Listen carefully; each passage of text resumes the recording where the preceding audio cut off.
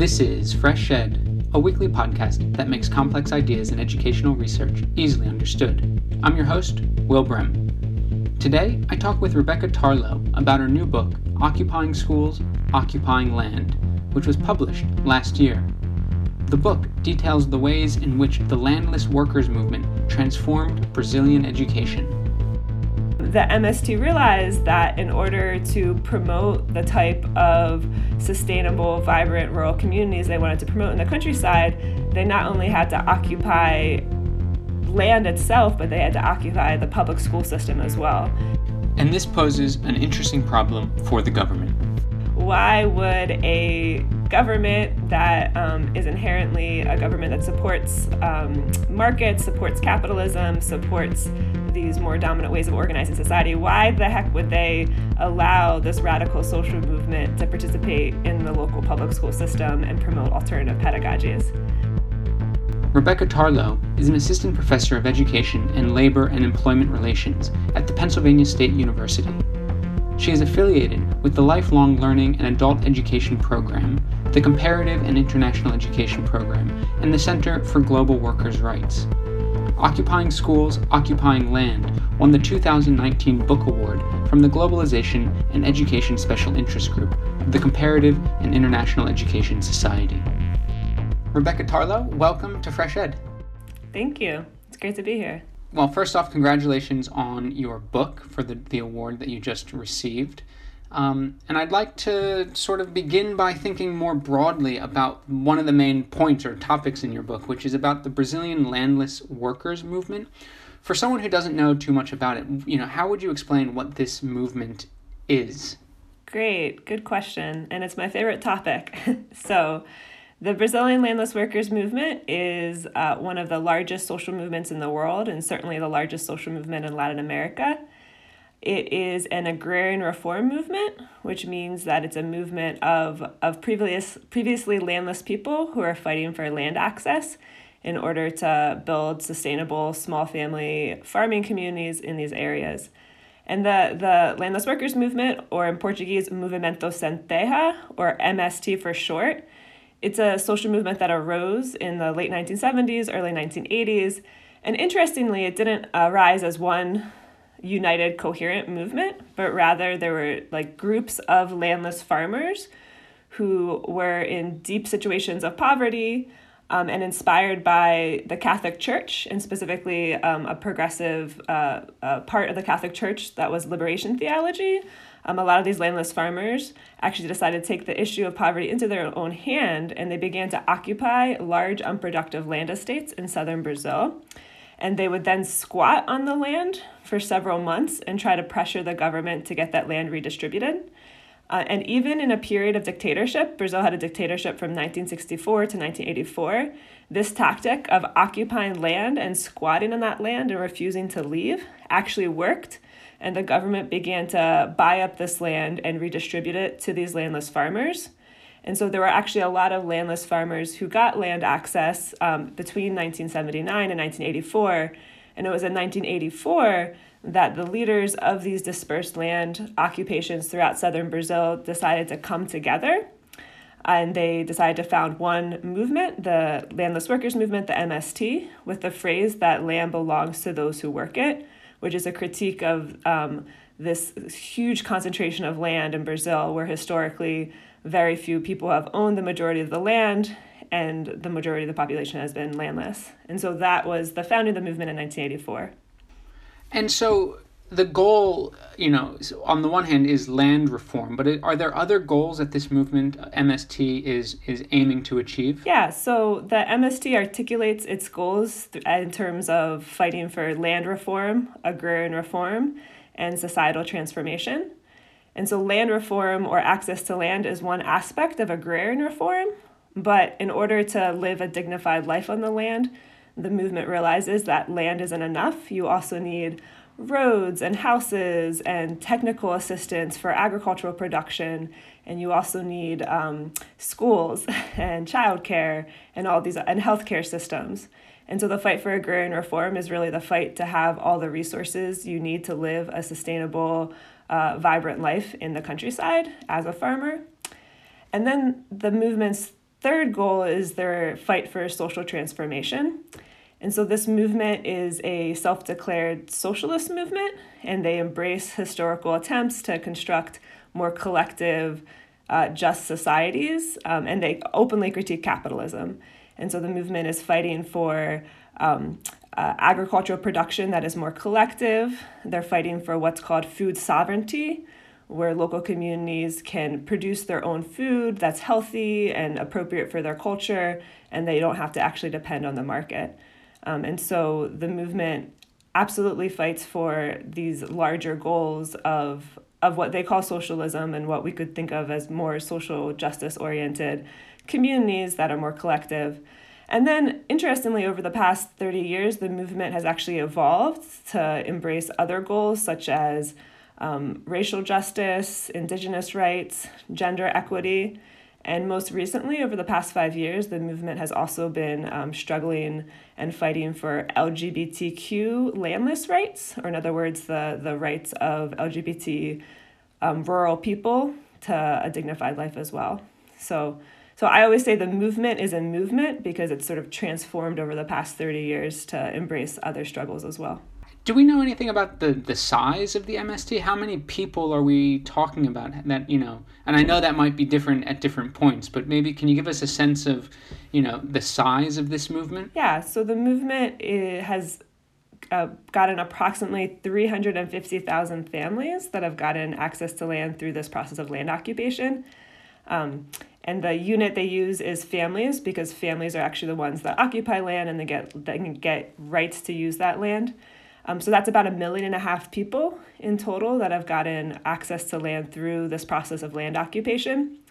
After families are able to so usually what happens is the families occupy land, they have to camp out on that land for 3, 4, 5 years. And then in the best of situations, the government will buy up that land and redistribute it. And then those communities go from being what's called a landless encampment to actually being an official government-recognized agrarian reform settlement.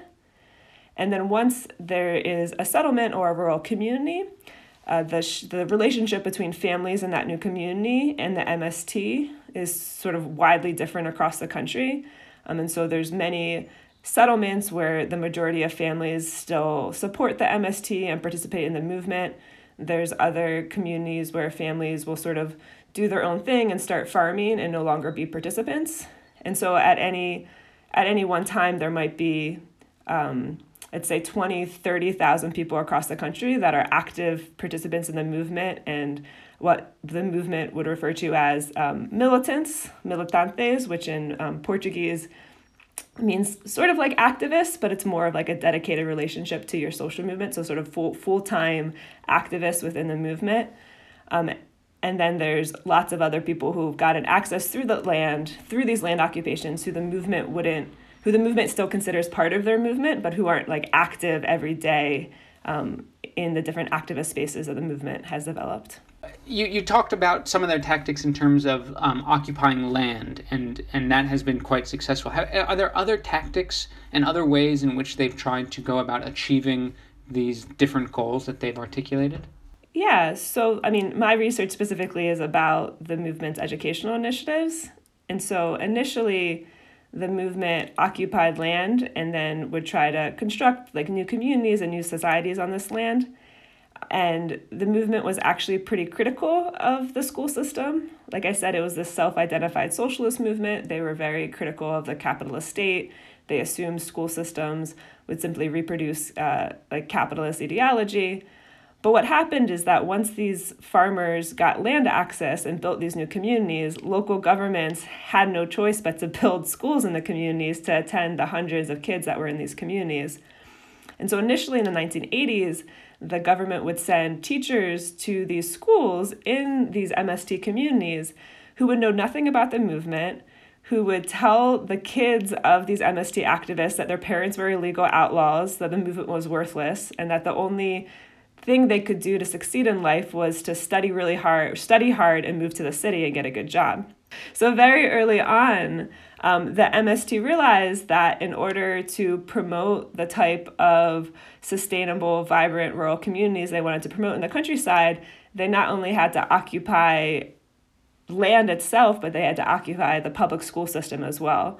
And so beginning in the early 1980s, the movement began to think about what type of school do they want for the rural countryside, like what type of school would embody their fight for more collectivist, social justice-oriented initiatives in the countryside. And so that was a big part of their struggle from the very beginning. And were they successful? I mean, that seems like, obviously the government might not want MST to take over the public schools, take over the school system. And thus you have articulated the question of my book, right?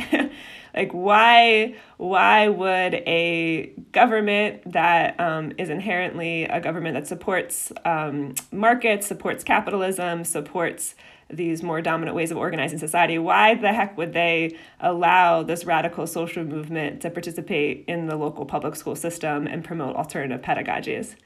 So that's the question in my book, and that was the question I was really curious about, because when I arrived in the field for the first time, I saw with my own eyes that indeed the government was allowing activists to do what I call co-govern the public school system. They were allowing activists to become teachers, to become principals. They were allowing the movement to develop curriculum that talked about the history of agrarian reform and social struggle. They were allowing the movement to reorganize the schools, to encourage youth to stay in the countryside, to engage in activism, to be part of the self-governance of their own school systems. And they would even have, like, I would go to public schools where there'd be pictures on the walls of like a Brazilian flag, and also the MST has its own flag that symbolizes its movement, and they'd be sort of tied together in the front of the school, representing this partnership between this radical social movement and the government. And so my question of the book became like, how does a social movement convince local state officials and also federal officials to participate in the co-governance of the public school system? And so how did they do it? I mean, on the one hand, if you're running this MST, it has its own flag, it has its own institutions and organizational structures, and it has huge amounts of people in rural communities backing it. It's a pretty elaborate social movement.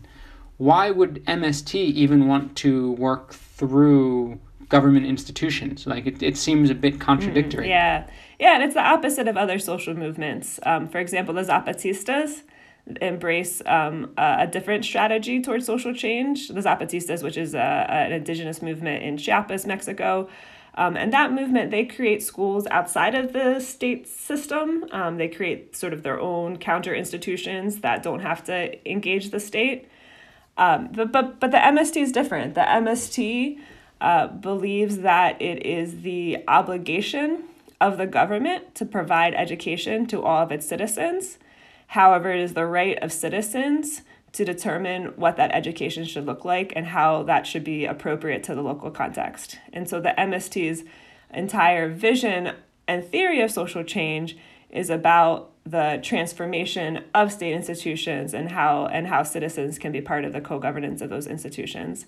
And it's contentious. So like one of the main concepts I present in my book is the idea of this contentious co-governance, where you have a socialist movement co-governing schools with a capitalist state, and they're working together, yet they're always also in conflict, and the movement will protest against the same government that they're co-governing with, and so it's a very contentious process of co-governance. And so what does that look like? Is it typically the MST will hold protests, or what happens in the sort of the day-to-day realm of co-governing where it becomes contentious? So there's lots of examples that I saw with my own eyes doing this ethnography. I lived with the movement for 20 months, like in the homes of educational activists. So I saw these conflicts happen all the time. One example that I like to give is in the southern part of Brazil, Rio Grande do Sul. The movement actually got permission from the state government to build legal public schools within their illegal occupied encampments.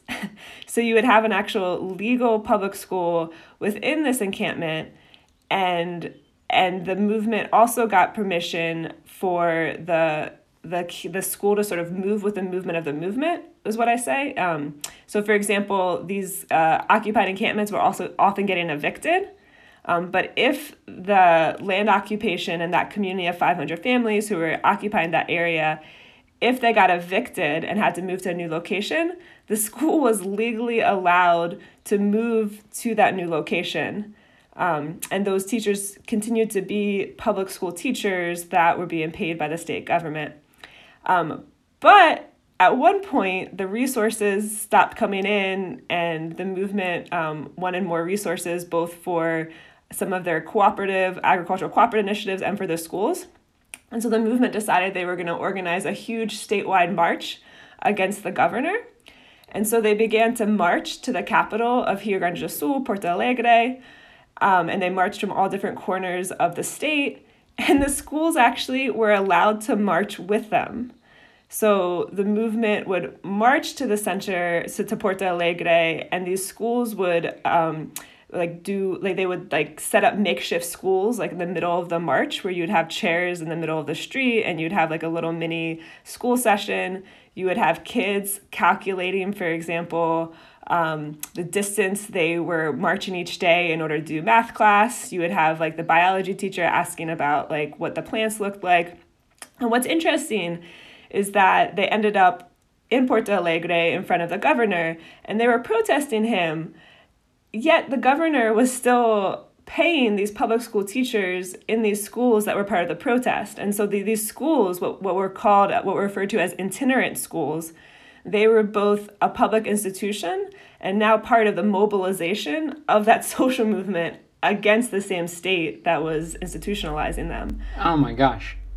I mean, it's so interesting on different levels. I mean, because it really even challenges what the idea of a school is. You know, you don't need these physical walls and spaces anymore to be a school. It can literally move in different spaces over time and still be constituted as a school.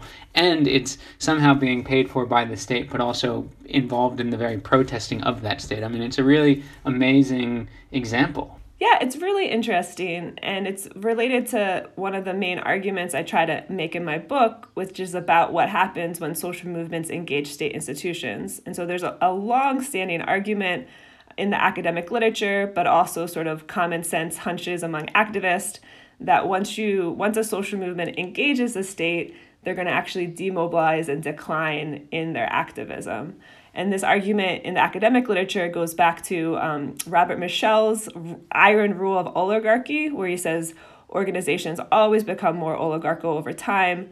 And also Piven and Cloward's writings about the civil rights movement, where they argue that the only effective form of protest is disruption, that there's no other effective form of social movement action. And so I contest that in my book. I say, no, social movements engaging the state won't necessarily be co-opted. In fact, what I argue in my book is that social movements' strategic engagement with state institutions can increase their internal capacity and long-term ability to promote social change. And so again, this is a huge argument where I say, because the MST has occupied the public school system and has been able to influence hundreds of thousands of students across the country, and also plug their own activists into the school system as teachers and promote higher educational programs for their activists, they've been able to recruit new activists. And a lot of those activists are women and young people, which is because the school system is a gendered institution with mostly women working within them. That means that there's a lot of women that actually become activists through their participation in these school systems. So because of that, they're able to recruit new activists. They're also able to give activists both technical and political training. So activists are becoming lawyers, they're becoming teachers, they're becoming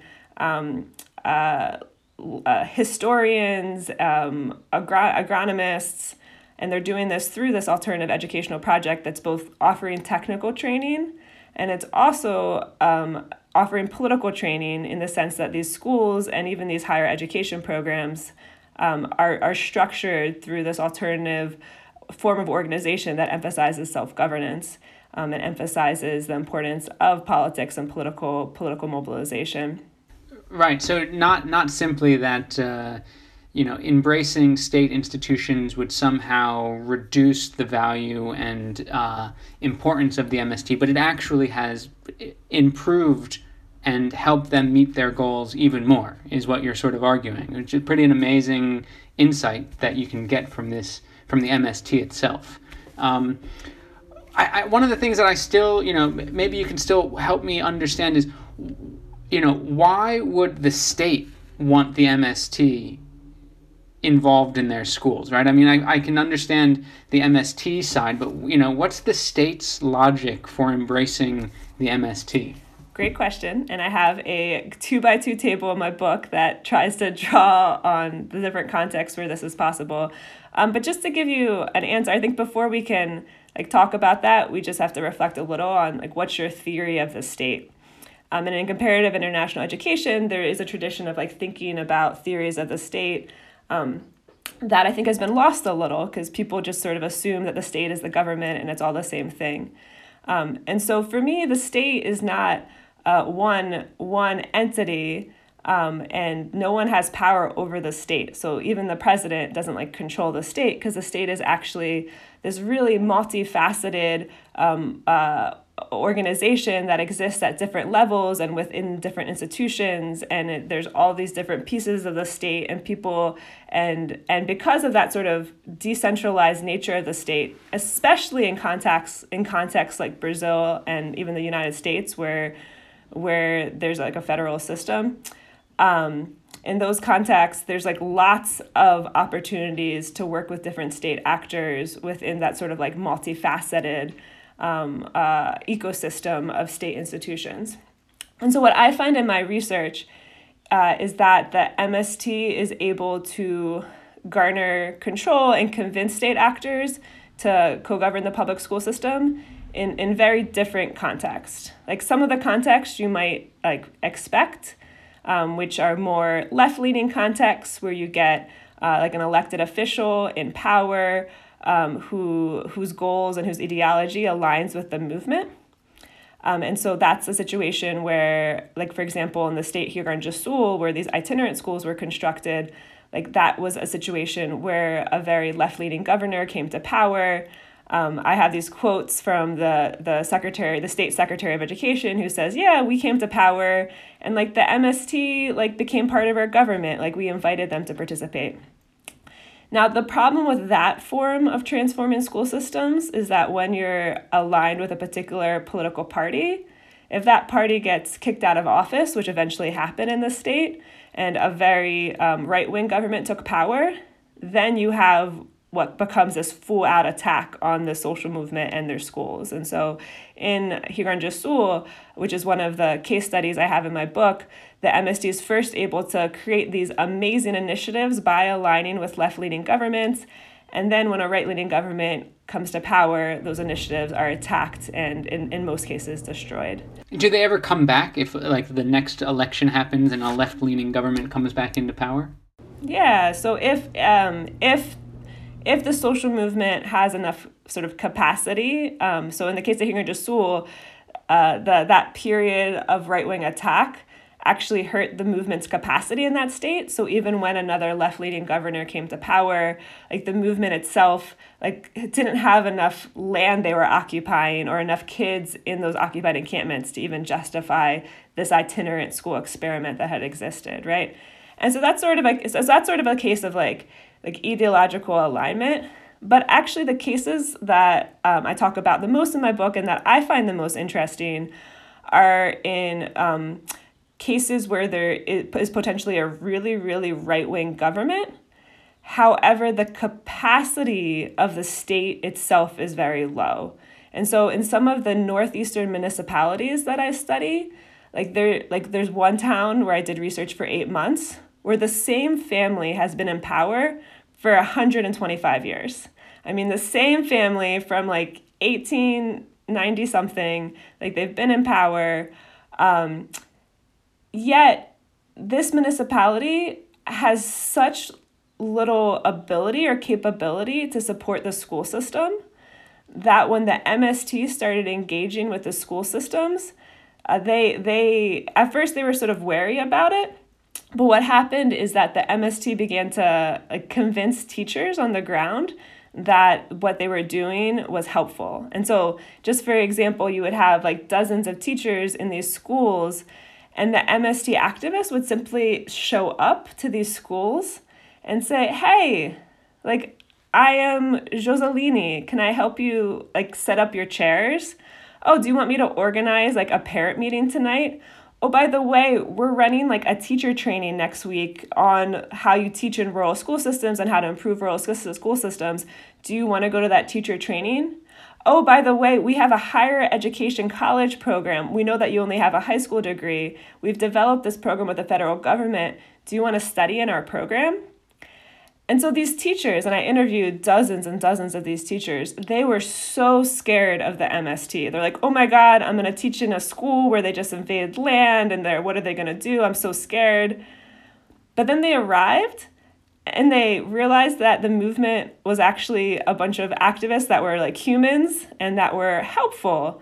And so for these teachers who had been in these rural schools, they had never seen the municipal government in decades ever help them with anything. The municipality was so poor, they never ran a single teacher training or professional development program. And suddenly you have this social movement that is offering to help organize, to help offer teacher trainings, to help offer higher educational access. And so little by little in these towns, the MST convinced dozens and dozens and up until hundreds of teachers that to support their educational project. And so how that translated into municipal mayor support is I would talk to these mayors who, by the time I got there in 2011, these mayors were partnering with the MST to run teacher trainings in this town. And I would go to these teacher trainings, and they'd be about the history of capitalist exploitation. They'd be explicitly Marxist. And these mayors were very conservative.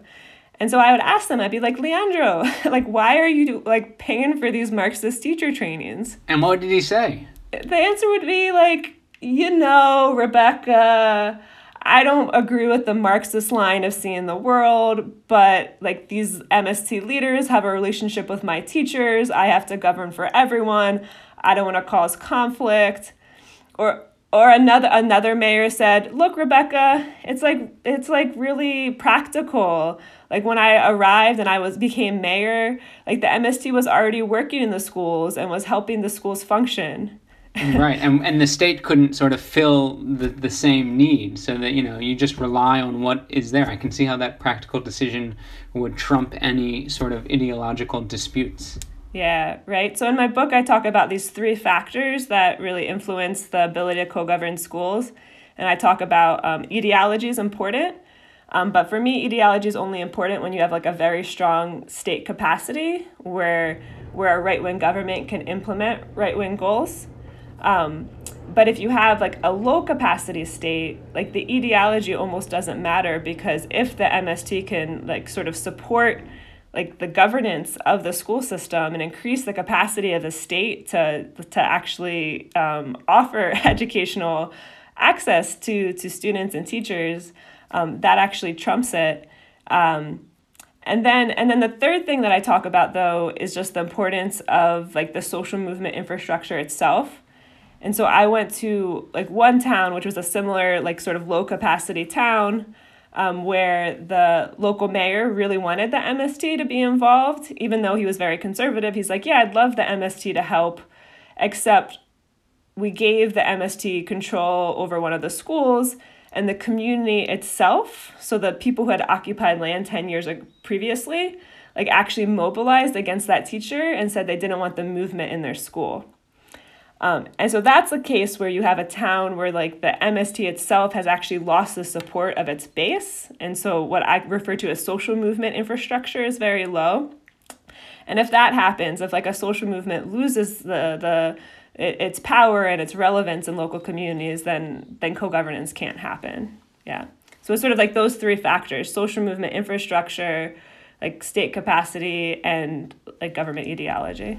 It's really fascinating, and to think, that how it looks differently spread over the entire country rather than just seeing it as, what's happening as in the nation state. In 2019, Brazil did, well, I guess it was 2018 when the election happened, but Bolsonaro came to power in 2019. Very right-wing government, at least at the national level. Has that changed sort of relationships between the Brazilian state in its multifaceted way with the MST? Yeah, so I have a epilogue of my book. It's called What's Left of the Brazilian Left. I had to write this epilogue 5 different times because between when I first submitted my book to Oxford University Press, in 2017, and then when it got published, things just kept changing so quickly. And actually, in the last version of my epilogue I submitted in August 2018, I only had 2 sentences about Bolsonaro because he was still this fringe candidate that no one really took seriously.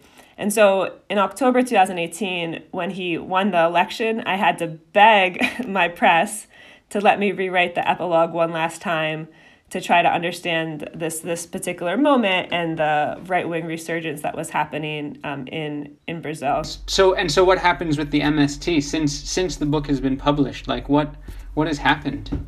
So, and I talk about this in my epilogue, but my argument in that book, my argument in the epilogue is that even though Bolsonaro's in power, he doesn't have all of the power of the Brazilian state. Right? And so what I argue is that this 35-year long march through the institutions has meant that the MST is embedded in hundreds of different state institutions and within dozens of different subnational governments across the country. And so although Bolsonaro does have power over the federal government, that does not mean he has power over all of the institutions and subnational governments that make up this complicated thing we refer to as the Brazilian state. So Bolsonaro has done things to attack the movement. He's shut down, the movement had a lot of federal programs that were some of their most exciting educational initiatives, were some federal programs they developed in the late 1990s and 2000s. All of them have been shut down. Bolsonaro has increased actions, it has increased the number of evictions, trying to evict people that are occupying land. He also just has a really hateful rhetoric. He calls the MST a terrorist movement. He says that he said literally, quote, the welcome mat for a land invasion is going to be a bullet, unquote. And although he hasn't use federal and state police to repress the movement yet, that hateful rhetoric has increased the violence against the movement, has increased the assassinations. So all of that is true. But what I do in my epilogue is I try to offer some reasons for cautious optimism, even in this new conservative context. And I talk about 4 reasons for cautious optimism. The first reason for cautious optimism is that, again, if Bolsonaro doesn't solidify a military fascist state and his only strategy is to cut resources at the federal level, the MST will potentially be able to ride that out for a few years. And that looks like what's happening right now, although I say that cautiously because I know that things can take quick turns. So that's one thing. Another thing is it's interesting that now we have this common enemy who has mobilized, the Brazilian left had been divided for the past 30 years since the Workers' Party came to power. There was lots of divisions, a lot of internal fighting. And now actually these different left groups are more united than ever before. And the MST itself had to play this sort of delicate political dance with the left-leaning Workers' Party government when they were in power.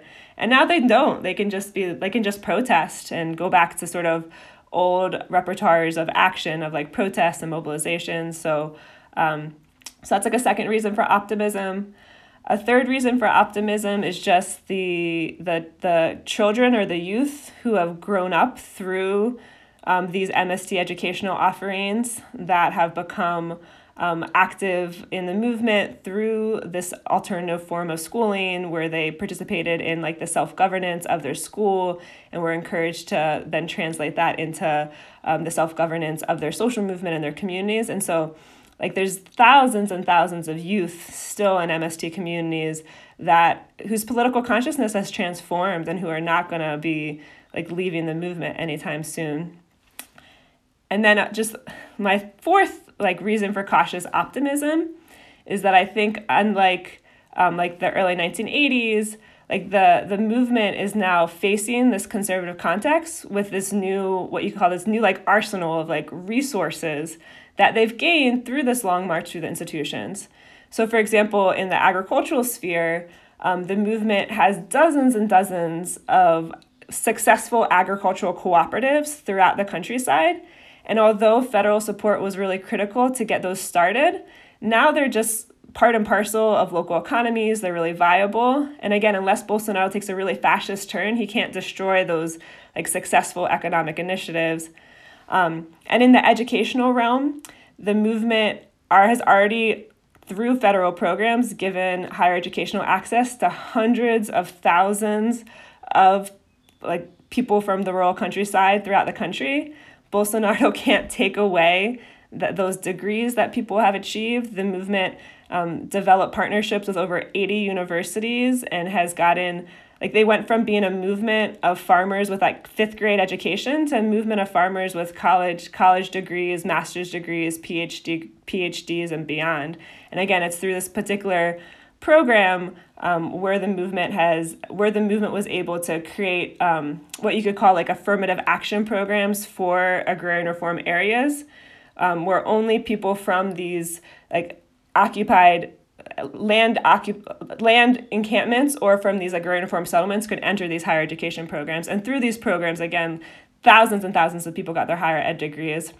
But more important than getting their degrees is they got their degrees through this alternative educational model that allowed them to prefigure, and I use this language in my book, it allowed them to actually prefigure the type of social and economic world they wanted to live in, like through this 4-year course. And so I always say that these activists are like very aware of the type of world they want to create because they lived it in practice through these programs. And now a lot of these activists are working at the subnational level in schools. And so this is sort of like the final point, like the 2,000 schools that MST has in their communities are actually run by municipal and state governments. Like it's a very decentralized system. And so although Bolsonaro won the election in 2018 in the North and Northeast, like the Workers' Party just swept the election. And in a lot of those locations, like governors and mayors that are left-leaning are more willing than ever before to work with the MST as a form of resistance against Bolsonaro, right? And so I think the MST obviously is gonna like a lot of their federal programs and federal initiatives were cut, but now they're looking for other subnational arrangements where they can keep pushing forward their educational and agricultural goals. And so the MST is not going anywhere. Bolsonaro does not have the power to stamp out the MST. And the power that the MST has garnered over 35 years through this long march through the institutions. Rebecca Tarlow, thank you so much for joining Fresh Ed, and again, congratulations on the award. Thank you. Thank you so much. It's been great chatting. Rebecca Tarlow is an assistant professor at the Pennsylvania State University. Her book is Occupying Schools, Occupying Land: How the Landless Workers' Movement Transformed Brazilian Education. A transcript of today's interview can be found at freshedpodcast.com. Please note that opinions expressed on Fresh Ed are solely those of the host or the guest interviewed, not Fresh Ed, which takes no institutional position. If you've liked what you've heard today, please rate us on iTunes or wherever you listen to podcasts. Reviews really do help. Fresh Ed's team includes Sherry Yang, Hung Zong, Lushik Waba, Fatih Akhtas, and In-Jung Cho. Original music for Fresh Ed was created by Digital Primate. Fresh Ed is an independently run podcast without advertisements and is made possible by the support of the Open Society Foundations, NORAG, and listeners like you. Please consider becoming a monthly sponsor of Fresh Ed by visiting freshedpodcast.com/support. All US-based donations are tax deductible. Thanks for listening. I'm Will Brehm, and I'll be back next week.